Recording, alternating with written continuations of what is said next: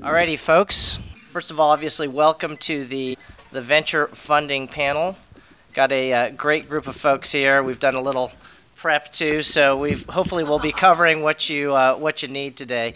By background, my name is Jeff Yasuda. I'm the CEO and founder of Feed Media, which houses Blip FM, which some of you may know, Fuzz.com, as well as a new product called Feed FM, which is in the B2B space, empowering music app developers essentially to be able to use content and acoustic fingerprint and other things like that to build their apps. You know, by background, I've sat on both sides of the table, both as a VC and as a startup entrepreneur, and I can tell you with utmost conviction that raising capital is hard. Raising capital is very, very hard, and if you add music to the mix, it gets even tougher. Anecdotally, I think this is a good illustration as to how tough it really can be. A couple years ago, Larry and I did a panel together on venture funding. Brian Zisk had asked me to do it, and I went into the panel pretty confident. I had a term sheet. I was, in due diligence already. The final deal docs were being drafted, and I kid you not, 15 minutes before I hopped on the panel, I got a text from the lead VC saying, "We're pulling out." With the only rationale being music is a tough space, we're not quite ready to commit. And obviously that was a what the flock moment for me, but I came up here, did the panel with Larry and others, but it's super hard. And I think as entrepreneurs, it's very, very important to be clever, particularly about how you think to build your business. I'm convinced that a lot of entrepreneurs still don't truly understand what it means to raise capital. Most think it means to raise money. But it's not. I think there's a lot of ways that you can push your business forward without raising money. Human capital, for example. Getting others to believe in your dream, to actually invest the time or maybe work on sweat equity. Legal fees. I've had my lawyers invest their fees in the company. Even my web service provider invested in us so we don't have any out-of-pocket server costs. Most importantly, though, probably the best non-dilutive financing that you could ever get is something called revenues. And it's really important, I think. Gone are the days where you can, at least in my view, where you can have some rough idea of how to make money. I think it's very important that entrepreneurs start that process with a real thesis in mind. So I guess for starters, this panel's for you guys. You should think of this as consulting for you. And so just by a show of hands, I'm curious how many folks out there are entrepreneurs looking to raise capital? Okay, wow. So most of the folks here. And then just keep your hands up. How many of you guys are music companies looking to raise capital? Okay, so pretty much most. So I think it makes sense, and we talked about this a little bit before today. We'll really try to gear our take on what's it like raising capital, what are the pitfalls, what are the things to be thinking about, what are some of the structures you should be considering looking to take this next major step with your business. So with that, what I'll do is ask the panelists to actually go down and introduce themselves, a great group of folks with deep experience in venture financing, and I think they'd be able to provide a lot of insights as to help you guys improve running your businesses. So Carrie, maybe you can start it off. Sure. So Carrie Walsh, I'm a managing director with Silicon Valley Bank. I lead a really unique team at the bank that is in charge of working with all the pre-seed through Series B companies and really identifying best-of-breed innovation in the market. And once we do that, and their clients, then my team really uniquely leverages the bank's deep relationships in the market in ways that will really help our clients grow. We connect the dots when our clients are fundraising. We do a lot to educate you on execution and how to approach the market. And so we do, on top of the support with the fundraising and the connecting of the dots to corporates, to angels, to organized angel groups, and to institutionals, we're really also about doing these very unique proprietary events that drive engagement in really unique ways so that you can have the conversations with these investors and with these peers that will lead to some meaningful outcomes. So that's kind of what my team is all about. We're sector driven. We have these resources across the US, and there is absolutely no other banking provider out there that does this. So I think it's really demonstrates Silicon Valley Bank's deep commitment to early stage entrepreneurs. Adam. Hey everybody, my name is Adam Daugelli. I actually work at an early stage venture fund, True Ventures. Our focus is kind of that first round of institutional capital behind small teams, not unlike many of you, where it's kind of the 2 or 3 early founders, big ideas about markets, and just need a little bit of capital to test early assumptions. Some notable investments, companies like Fitbit, which is a pedometer company, companies like Brightwhirl and WordPress.com. In music specifically, we're investors in DJZ, Bandcamp, Soundtracking, and Tastemaker X, so we actually do have some music investments as well. And then for me personally, prior to True, I actually have a unique background where I ran a small indie record label in Florida and also as part of a ska punk band. So I've actually had the benefit of seeing all parts of the music business, which stories later. And what was the name of the band, by the way? And the URL, by the way? I'm not blackmail picture. Yeah. Exactly. Yeah. Actually, I'll tell you. The band was actually called Scuff Shoes, which in like ska fashion, we spelled with a K and an apostrophe D. And there are photos. There's one photo still on the web, and my hair is much, much longer. So. All right, thanks. Larry. Okay, so I had a gig yesterday, and I played with 3 bands at a community music festival. And I do have some pictures. My claim to fame is I have hair in some of those old pictures. So anyway, I'm a drummer, and I'm a part of Walden Venture Capital. We're based in San Francisco. We call our strategy Sprout Stage Investing. So we don't want to do concepts. We want you to have your product or your technology baked so I can actually see it with my eyes.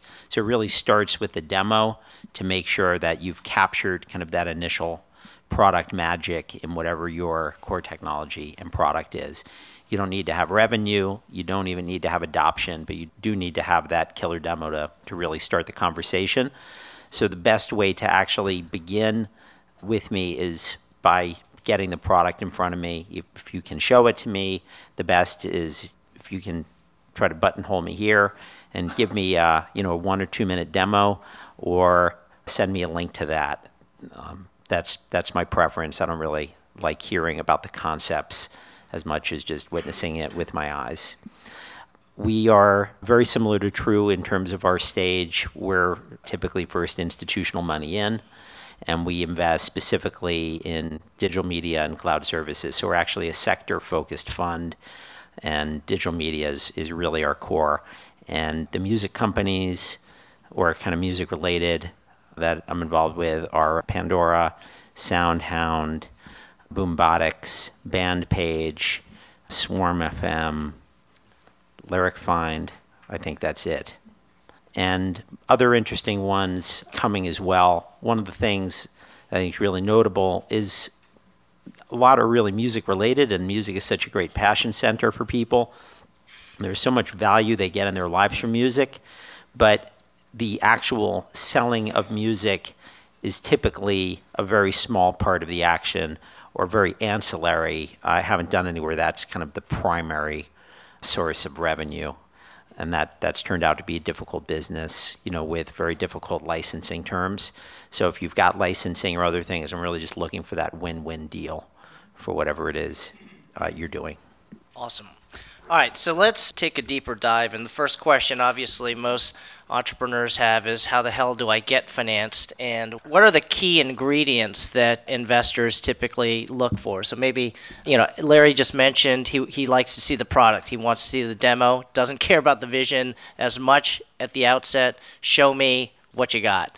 Adam, maybe you can expand a little bit on that in terms of talking about some of the initial criteria that you look at when you consider a potential investment. So to start, I just want to say raising money is really hard. Like, I know here in the music, like, everyone here is like, it's really hard to raise money for music. It's actually really hard to raise money for any idea. Right. And so taking a step to kind of what we look for for us, we're big people investors. I think the biggest criteria we like to talk about is what unfair advantages, which is, why is this individual the one who's going to win in a market? Because I think day one, you look at a product and you're not really investing in the product or the data coming off the product, because honestly, it's going to be really bad for a while. And it should be really bad because it's new and you're learning with customers. And so for us, we like to meet the person, understand their story, like why this is the business they're going to go run, and why their background and experience makes them kind of the right person to win in this market. Some great examples would be, we're investors in a company called 3D Robotics. And the founder is former editor-in-chief of Wired, Chris Anderson. he ran this small open source community online around building drones. And for about 5 years, he was while he was editor-in-chief at Wired, he ran this small community. And then one day he woke up and was doing millions of dollars in revenue based on products they had built within the community. And he was like, well, I've been doing this now for the past 5 years as a kind of a hobby, seeing real consumer traction, and he's uniquely suited to go out and kind of address the issues in kind of the media market with how the perception of drones is. And so that's a great example of how we think about it. And so the advice I would always give is start building relationships early. Every VC likes to look at different things. Go and find investors who invest in your category and ask them for advice, and start asking them for advice very, very early on.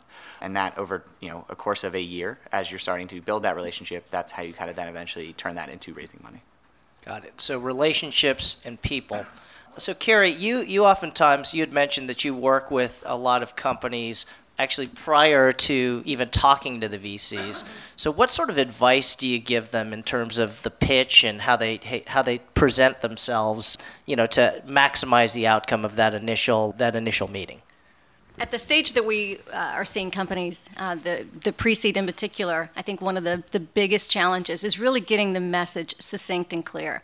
You need to be able, in these conversations and these opportunities that you have with investors, whether it's at conferences like this or one-on-one meetings or over the phone conference calls, to really concisely and very quickly get your idea and your message across. And the one thing that we see at the pre-seed level is a lot of, I think, innovation, but a lack of clarity on the messaging. So you need to spend, I think, a fair amount of time getting that right, not only verbally and practicing that. If you've got 30 seconds in this type of environment today to make a first impression, guess what? You need to nail it the first time, because the objective from that interaction should be, gee, not only are they going to invest in me, but do I get a meeting? Am I going to have a meeting with this investor where I can then sit down and, again, in a very kind of organized, strategic way, talk about the solution that I'm bringing to the table. So I think that really is one thing that in particular sticks out in my head. I think it really is about making sure that your executive summary and your deck are lean and mean. You don't need a million slides, but you don't want to have too few as well. You really need to kind of stick to a really tight number, and it needs to really very clearly speak to what you're trying to bring to the market. These are the things I think that really stick out the most. And then also, too, talking about the team, making sure that you're articulating the strength of the team that you bring to the table. This is the largest risk that investors at the early stage are trying to mitigate, is the risk associated with the founding team, right? So the more that they can feel comfortable as an investing team or as an individual that you can do the job and get it done, the more likely you are to get what you want, which is an investment. That's actually a key part of the reason that I really want to see that sprout happening, because I'm really seeking to actively avoid meetings. I think we all are. Nothing's worse than being, stuck in a meeting that you really don't want to be in. You start questioning your resistance. You start thinking about other things. So I think we could all do a lot better spending a lot less time in meetings. And, you really don't want to waste your valuable time stuck in a meeting, with somebody that ultimately isn't going to invest anyway. So for me, that the witnessing of the product is a way to just form a judgment, because I find the descriptions of it are just so difficult for a lot of these. It just sounds like this cloud of buzzwords. It's like the same hailstorm of words, you've heard time and time again. And you really don't know what's different. But when you actually see it and you're like, oh, all right, that's clear. The other thing is, some people are really good at making these things, but actually particularly bad at articulating them. And there's a difference between the product magic and necessarily bringing it to market. So that's another thing sometimes is, can you figure out how to bring something else to the business? Because some people are just very inarticulate. You're 20 minutes into a meeting and literally the question in your mind is like, what is it that you do? And, you try to ask it, but then another 20 minutes goes by. And I think there's, an important point here too is that, right, there are a slew of incubators and accelerators out there that then bring to the table, an opportunity to have mentors and specific programs that really guide early stage entrepreneurs through this process. So for those of you, and it's the vast majority, that aren't in these programs, guess what? You're up against people that have been trained, that have been conditioned, that have been coached. And so you need to bring your A game. You need to, practice with each other, practice with your friends, practice with your family, but get it right before you start pitching. Even at the earliest stages, it really will make a huge difference. Context is super important. Larry just said it, we don't really like to take meetings. It's good to take them when they're appropriate. And so the context of how you meet someone is so hugely important to how we start to perceive you. And so I know that it's relatively easy to get to me. My email is public. I write about things on my blog. We have a ton of founders who are in the market who are great access points for us, who are, in theory, relevant to your space and market. Don't walk up to me at a conference and try and chase me down and explain your idea. Not because I won't talk to you about it, but because that sets up the wrong relationship dynamics to start. Go and take the time to figure out a way to get introduced to me by someone we know in common via LinkedIn or something like that. That's how, if a founder I work with who says, hey, this is an awesome person, you should meet them, that makes me move really quickly. Jules is somewhere here in the room from Audience FM. He's the Angel Pad Incubator right now, and so he had a direct access point to us through that, but he went out of his way to find a founder who I worked with in music to say, hey, this is someone who's really interesting. And so for me, I'll move other things around on my schedule to make sure I meet with him and prioritize what he's working on. Yeah, Adam raises an excellent point, and I spent some time with a buddy of mine at CRV, a guy named Sar Gore, so I'm giving him full credit for this. But I asked him, what are the best intros that you get as a VC? So we started with the worst intros that you get, and this is really important from the perspective of how the hell do I get in here? The worst intros are a combination of cold calls because you're not as resourceful enough to get to me through someone I trust or someone I know. So that's a non-starter. But the absolute worst is probably another investor that has passed on the deal that says, oh, company X isn't right for me for whatever reason, but it's right for you, so you should take this meeting. That's usually a non-starter. Some of the better intros, as we discussed, are people that are either advisors of the company or investors already in the company that are looking to build out the syndicate. In other words, they're already kind of in the boat. They have a vested interest. They want to see this entrepreneur successful. But SAR, one of the things he said in terms of the best entrepreneurs, best introduction, which Adam just mentioned, is another entrepreneur that they like, ideally somebody that's already a portfolio company that has no interest whatsoever in the company. And it's a person that typically has a deep love for the partner, saying, hey, I want you to be successful. I want to introduce you to an entrepreneur that I think is gonna do great things, and quite honestly, I think you should fund them. Mm-hmm. And now, so obviously from an entrepreneurial perspective, that means you got to do your homework, check out the portfolio companies. Don't go straight to the partner to try to get that meeting. Maybe try going to one of the founders of one of the portfolio companies, the CEO, build a relationship with that individual and get that warm introduction. May actually do better than going to the decision maker. It's a bit counterintuitive, but oftentimes this has yield pretty good results. So let's now move to kind of a structural aspect of the discussion, which is there is obviously choice for entrepreneurs when they're looking to raise money. Right, there are different types of investment vehicles now. There are different types of investors. Recently, some may argue that they've been around forever, but there's certainly been a lot more institutionalized. This new group of investors has certainly kind of sprouted out of nowhere, in my view.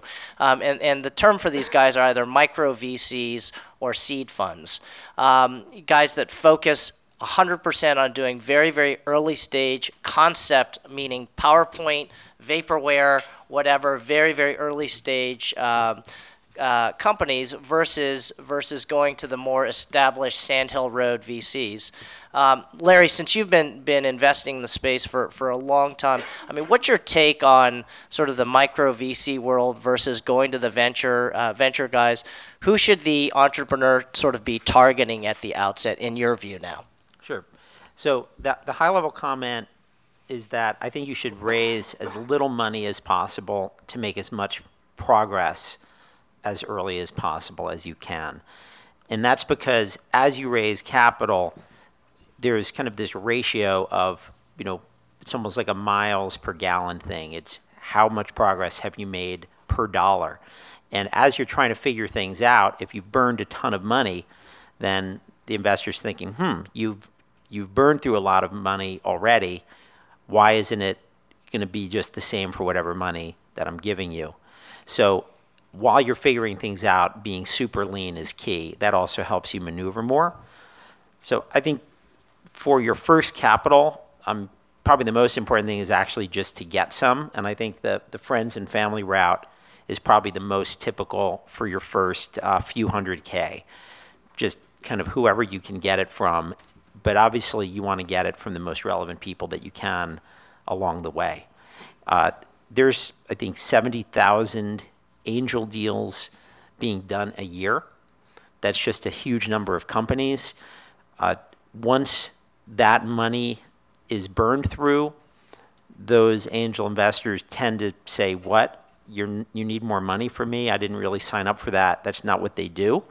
So to make great progress on that money so you can start to come and get institutional money from like a True or from a Walden, that's one route. Or there's also these smaller institutional angel funds or seed funds, and they can provide a lot more value than typical angels, but and they can help you get to that next stage as well.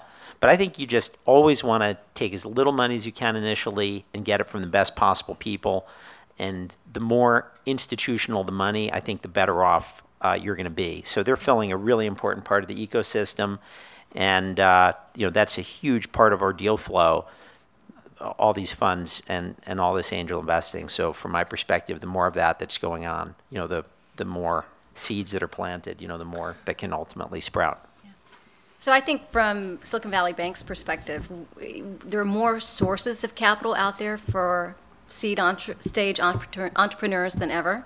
So you've got angels, you've got organized angel groups, of which there are, over 8,000 individual angels and over close to 400 organized angel groups in the U.S. alone. You've got family office sources, which are just high net worth individuals, trusts that are investing now in the space. You've got corporates that are doing a handful of seed stage funds and really structuring themselves as corporate venture funds that are now back in the game for the 2.0 version of what we're seeing in the market. And then you have the institutionals that are, either have a dedicated focus on the seed stage or have stealth teams that have the ability to invest anywhere from $250 to $1 million in a week's time on an individual partner basis. So the good news for seed stage entrepreneurs is that you have more options than ever, but I do think that it kind of leads to a bit of a barbell in the market where you have a lot of money up front and a lot of money on the back end, but it's lean and mean in the middle for the Series A and B. Now, that's not different from anything that we've seen historically, but it leads to this whole discussion of, is there a Series A crunch? And I think that will be one of the things that we talk about. But the fact of the matter is you're going to feel it harder and it's going to seem more intense because you have more competition to go up against in the market, right? So you're going to have more people that are getting funded and more attrition that comes when it's time to raise that Series A and B. And the other point to go back to in terms of what to be thinking of is, making the connections and networking and preparing yourself for your seed round, but also at the same time, be thinking forward. Who do you need to be talking to? Who do you need to be building relationships with for your Series A? Because you need to start laying that groundwork now. You need to start demonstrating to those investors that you do know how to iterate and you do know how to create a rapport with them, because they will be looking for that, and it'll be important as you try to differentiate yourself in the market when it comes time to be the one that gets that Series A money. I think that's an excellent point, building a long-term relationship with the next potential investor. I mean, as an entrepreneur, I am the master of rejection. I can't tell you how many times I've been rejected from a financing meeting. In fact, you kind of look at the broader statistics, and look, 9 out of 10 startups fail, right? So in some ways, you can think about out of every 10 meetings you take, 9 of them will end up in no's. And sometimes the best meetings are the meetings that just get you to the next meeting. Having said that, many of my investors actually said no to me the first time. And to Carrie's point, which I think is very, very important, is don't let that get you down. I think part of it is you are building a long-term relationship. A lot of these investors ask one basic question at the outset, which is, do I like this entrepreneur? Do I want to be in the trenches with this person? And the idea may not be fully baked at the outset. The revenue model may not be there quite yet. The team may not be completely full, but showing progress over time, I think, is super important. So Adam, just a little bit in terms of structure. A lot of the question that I get frequently from entrepreneurs is, okay, so I'm trying to figure out about how to actually structure this financing. Do I do a convert note? And if you guys don't know what a convert note is, Adam will go into that. Or do I try to just go for a priced round? So how should an entrepreneur actually be thinking about structuring their first financing? So for context, just because my answers are going to be colored in a specific direction, our funds, we've been around since 2006. All our funds are roughly $200 million. We now have 3 funds under management. Our first check is anywhere from kind of $500K to $2.5 million. So we played in kind of the seed and early A level. Our fund has been very, very public about our dislike of convertible notes. I think there's a bunch of reasons for that, which I'm happy to dive into. So for context, convertible notes are debt instruments that you can raise money under. They usually convert into the next priced equity round at a discount or a cap, so at a set valuation or at a discount to the valuation of the next round, versus raising a priced round, which is you buy equity at a given price today. So our fund's been very publicly against convertible notes. For context, when we started True, the idea behind True is actually alignment. So it's all around aligning a bike wheel. And so the reason we love priced rounds is like day one we say, founder, we believe in you. We want to go build something great together. We're going to set the price. We're all going to own something together. And then day one, our incentives are all aligned. And so we only make money when you make money, and we actually want to go grow the pie together. Convertible debt's kind of weird, where it's like, hey, I'm going to cap your valuation today at a certain price, and then at some other point down the road, we'll set a new price for it, but I might get this price at today, but it might also go down. And so though you won't see it publicly, like the investors' incentives day one are not necessarily to help you grow the pie, because if the company does it around a lower price than the convertible note, then you get kind of a price discount. So as a founder, like the benefits are speed and cost, though the reality is they'll tell you that it's actually just as quick to do a price round we can do a price round in 2 to 4 weeks, and also at the same point, we can do it now for 10 or 15K. And so it behooves you, I think, as a founder, day one to say, I'm going to choose someone I want to go build a long-term company with. We want to set up the company for long-term success. And so taking a little bit of extra time to set the terms and actually do a price round is helpful, because it's a long-term game. Yeah, I agree with that as well. I think it's very important to be super aligned, and the convertible notes just really don't allow you to make that happen. Also, there's a lot of bizarre artificial things that happens, like when somebody sets a cap, all of a sudden that ends up being more like a floor, and it makes it harder to raise money. So I think if the notes are very, very small, that ends up being something that it's easy to look through and you convert it in, but when they get too big, all of a sudden you start looking at recaps and other things. And I'll just echo that. And then I think Walden and True, or Larry and I, we both think about building very long-term companies, like 7 to 10 years in building real value. And so taking an extra 2 to 4 weeks to go and do a price round versus doing a convertible note we can close at the end of the week. The signaling is weird when you're like, well, I want to go build a long-term company, but we need to close this week. That doesn't make as much sense. Yeah, I think it is important to emphasize, though, with the convert note structure, just to add a slightly different line of thought here, is that convert notes are very, very easy to draft, and you can get these things done. They don't necessarily have to have caps, though a lot of the investors will require that. when we've done, I've personally done convert notes before. It was just a very easy way for us to do a financing. Instead of using a discount, we added warrants on top of that. The investors that ended up funding us after were fine, but I think Larry or Adam made an excellent point that on the grand scheme of things, the amount that we raised vis-a-vis a convert note was very small compared to the broader financing. So these are just things to think about, different options. I just want to throw in that one thing we've done, particularly with smaller financings, is do an equity round, but to get that extra leverage to actually get professional debt. So we have a number of companies where we have some debt from Silicon Valley Bank, and that way we're not actually getting the equity dilution. We're getting minor equity dilution, but it gives us more cash, more runway, helps the balance sheet out.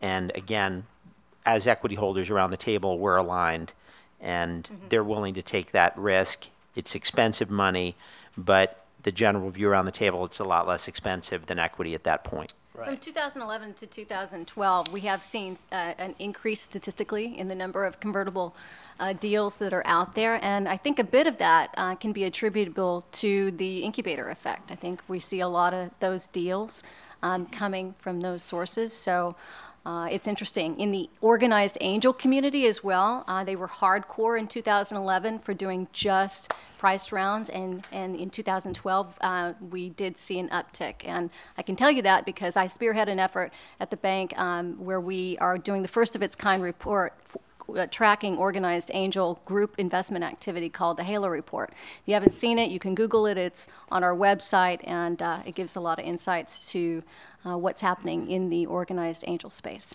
And let's actually talk about that a little bit. You mentioned the incubators. Let's talk about the Y Combinators of the world, McClure's 500 startups. Maybe Larry, you can comment a little bit on this.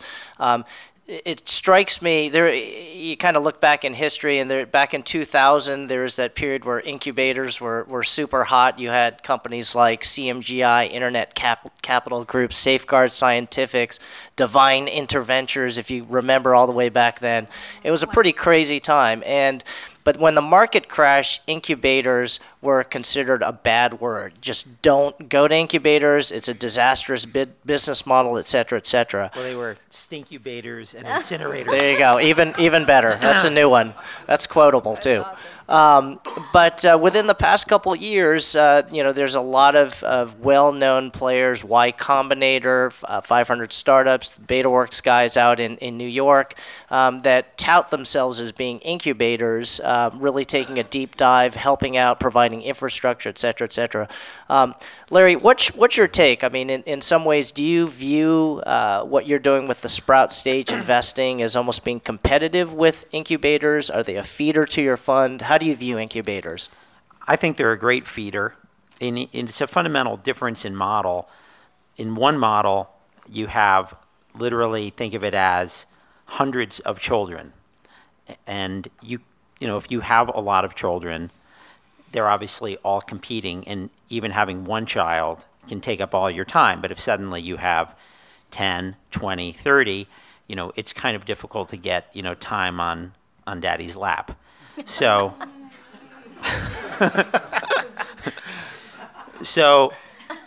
lots of good quotes today. Or mommy's lap. And also, it's harder to get, the strategic engagement, and then when you come back, it's much harder to, in fact, get the follow-on funds as well. And the model that we're pursuing is just highly curated. So it's really like I'm doing maybe a deal or two a year is probably the pace. Mm-hmm. And I'm able to just put a lot of time into those companies on a much deeper level. And then as they mature, as we recruit, they don't need that time anymore. And I'm able to also move on. If you're getting a seed investment from somebody, typically they're giving you the money and they're expecting you to make a ton of progress and make them a lot of money. And they can try to be helpful, but it's just a different kind of engagement. So I think the more incubators, the more seed activity, the more interesting innovation there is, and the more to choose from and work on getting to that next level, because there's just not a lot of places to go and get a small Series A. Now, you go to the other side to the big VCs, somebody who has, $700 million fund, $500 million plus, and their model has to be to write really big checks. If you want to have 20 companies in a portfolio over time, you start doing the math. These are huge numbers that need to be written. When they're like, oh, hey, we'll give you 100K, the problem is that doesn't really mean a lot to them. It's sort of a dabble. And they may or may not come back, but it's not really their model fundamentally to support those companies on a full-time, real basis. Yeah, I'll just throw in that here's some interesting statistics. So worldwide, there are probably close to 180 seed and incubators and accelerators out there. Probably 120, 140 are in the U.S., and in the Bay Area alone, there are probably close to 20, 25. We see more at Silicon Valley Bank popping up every day. It's very du jour, very cool to be an incubator or accelerator these days. So I think on the upside, if it's a quality program, you can really, as an entrepreneur, gain a lot. The training, the insights, the mentoring can be amazing. It can be the experience that makes or breaks your success, right? But there are a lot of copycats out there, and like I said, I think that the vast majority of the incubators out there that are really, really good at the end of the day are a handful. So if you decide to go that route, be thoughtful, do your homework, think about what you want out of it, and understand that it's important to make these correct choices. But it's fascinating to see how big the numbers are these days, and there is quite a bit of difference in terms of the quality. Some of them are just real estate plays. Yeah, absolutely. Yeah. They're really good real estate plays. You number of desks, dollars per desk. You put it across the square footage, and you're like, maybe I should start one of these. One thing that's interesting on the venture side that I find fascinating, though, is, if you're coming from a good quality incubator program, as an entrepreneur, as a founder, you almost now, as you're having that investor conversation, are, I think, in a better position to go, hey, not only do I need good money, I need smart money, right? And smart money means someone that understands your business model and can help you, deliver on what you're trying to bring to the market. So more and more, we're seeing entrepreneurs that we work with really demand investors that have operating experience that's applicable, and a lot of that's coming from this great experience that they brought to the table as being graduates of some of these really good programs. I just want to emphasize something that Carrie just said, which is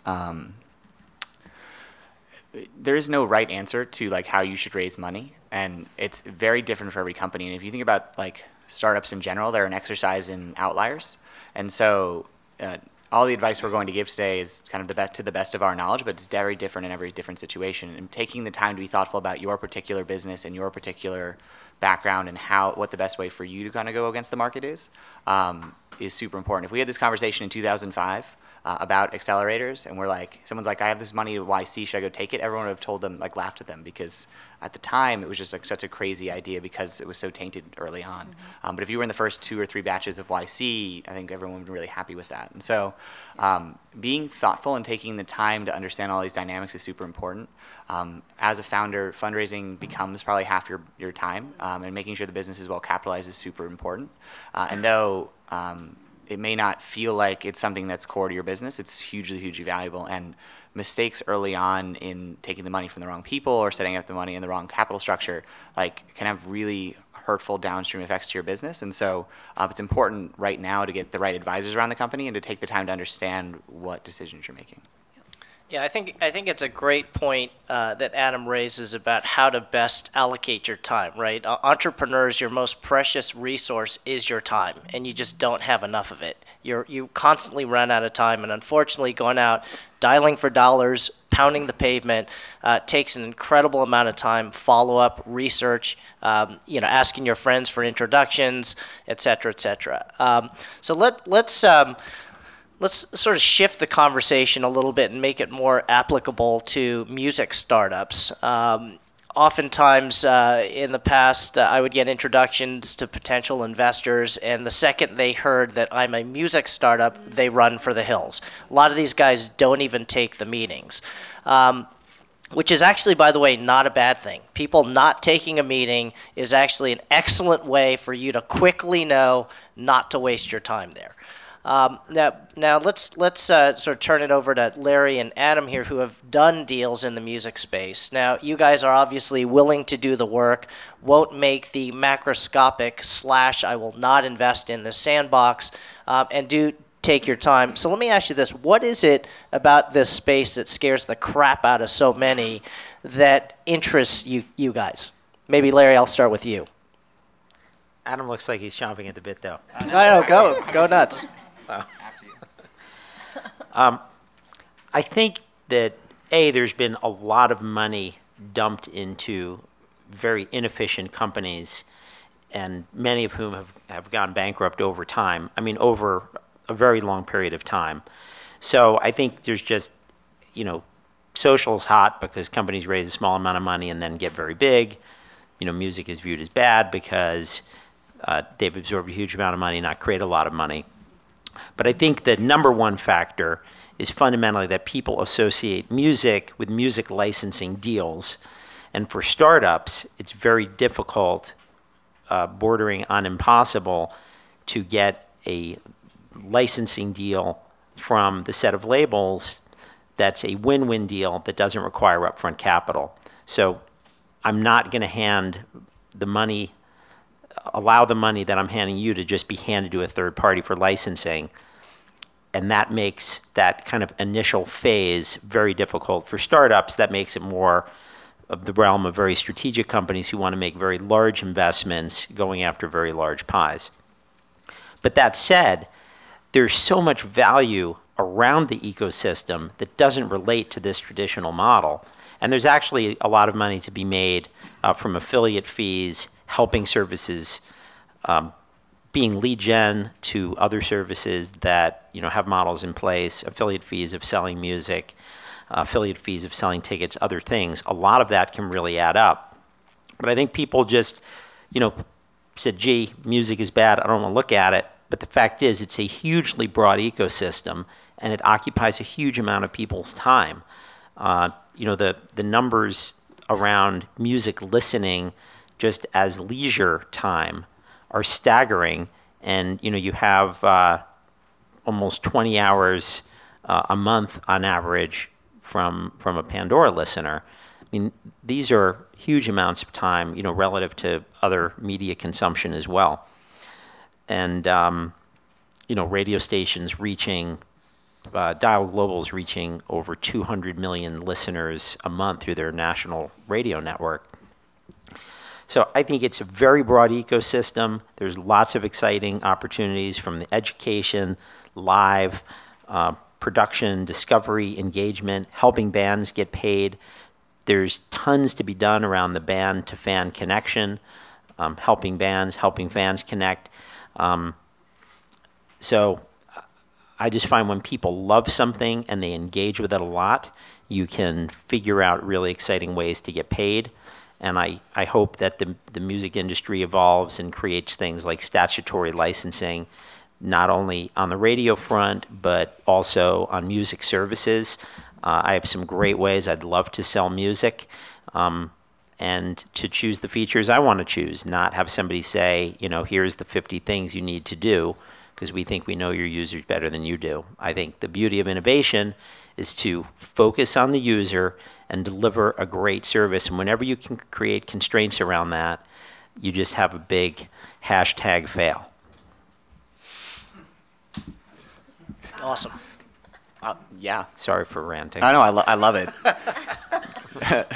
This is my favorite part of the music conversations. Everyone just starts ranting about it. No, I'll echo that. So to start, the labels scare investors, and I think they scare a lot of people. And it's because their business models are not necessarily aligned with you or enabling more openness. And this is why I think we get so excited. So I think in general, media is going under. The media business in general is going across this huge shift, and the shift is in the old world, distribution was like a very interesting choke point, and so because it was expensive to do distribution, so it made sense to have a label or a big newspaper, be a part of one of those things, because it was expensive to go put the New York Times everywhere, but then you got distribution because the New York Times was paying for it.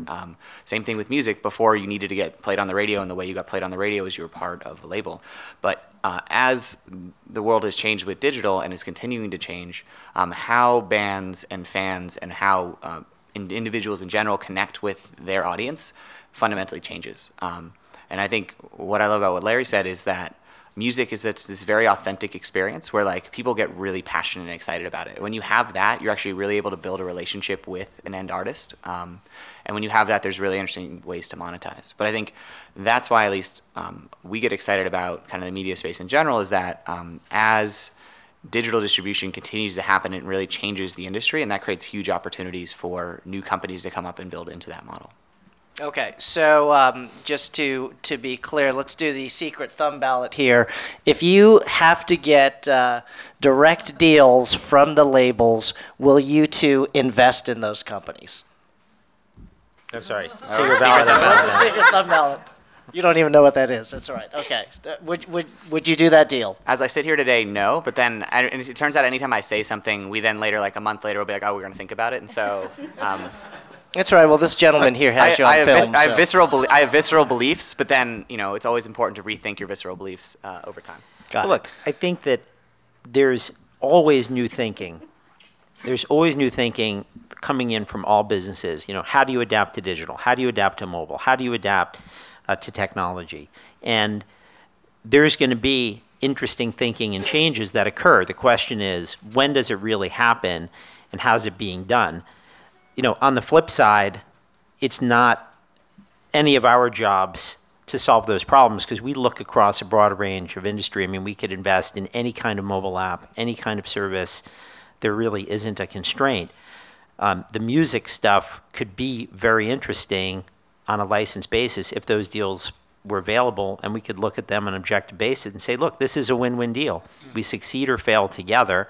This isn't, it's not a heroin model. Here's, get addicted, and then once you're addicted, come back to talk to me, and I'll give you a sense of pricing. So with that, we've got about 10 minutes or so for questions. I've got a ton more, but let's rock it if you guys are ready. Jeff, I just wanted to ask you for clarification. Sure. When you say you need a direct license from the labels, which you do you mean? Oh, sorry. I meant entrepreneurs. So if you're a startup that requires direct license deals with the labels, would these guys as VCs make that investment? Great question. Go ahead. When you mentioned getting an introduction to speaking to one of you, and you have different styles about how you like to be approached.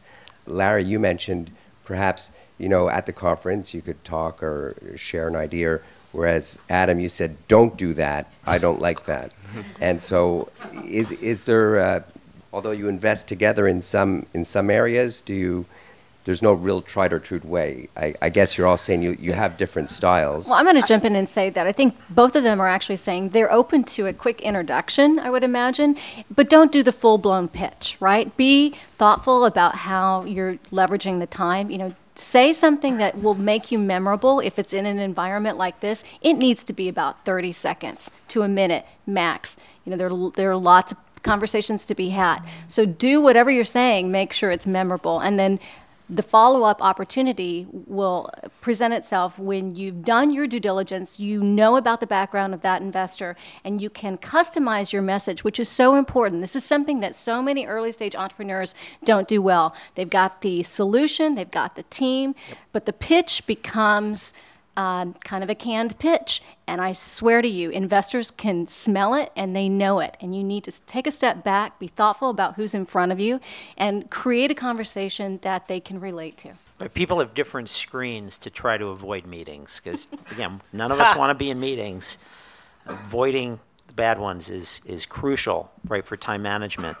So Adam is saying, get an intro from a trusted resource.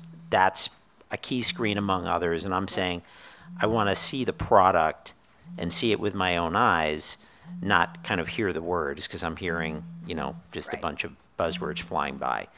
And then I want to have a conversation after that.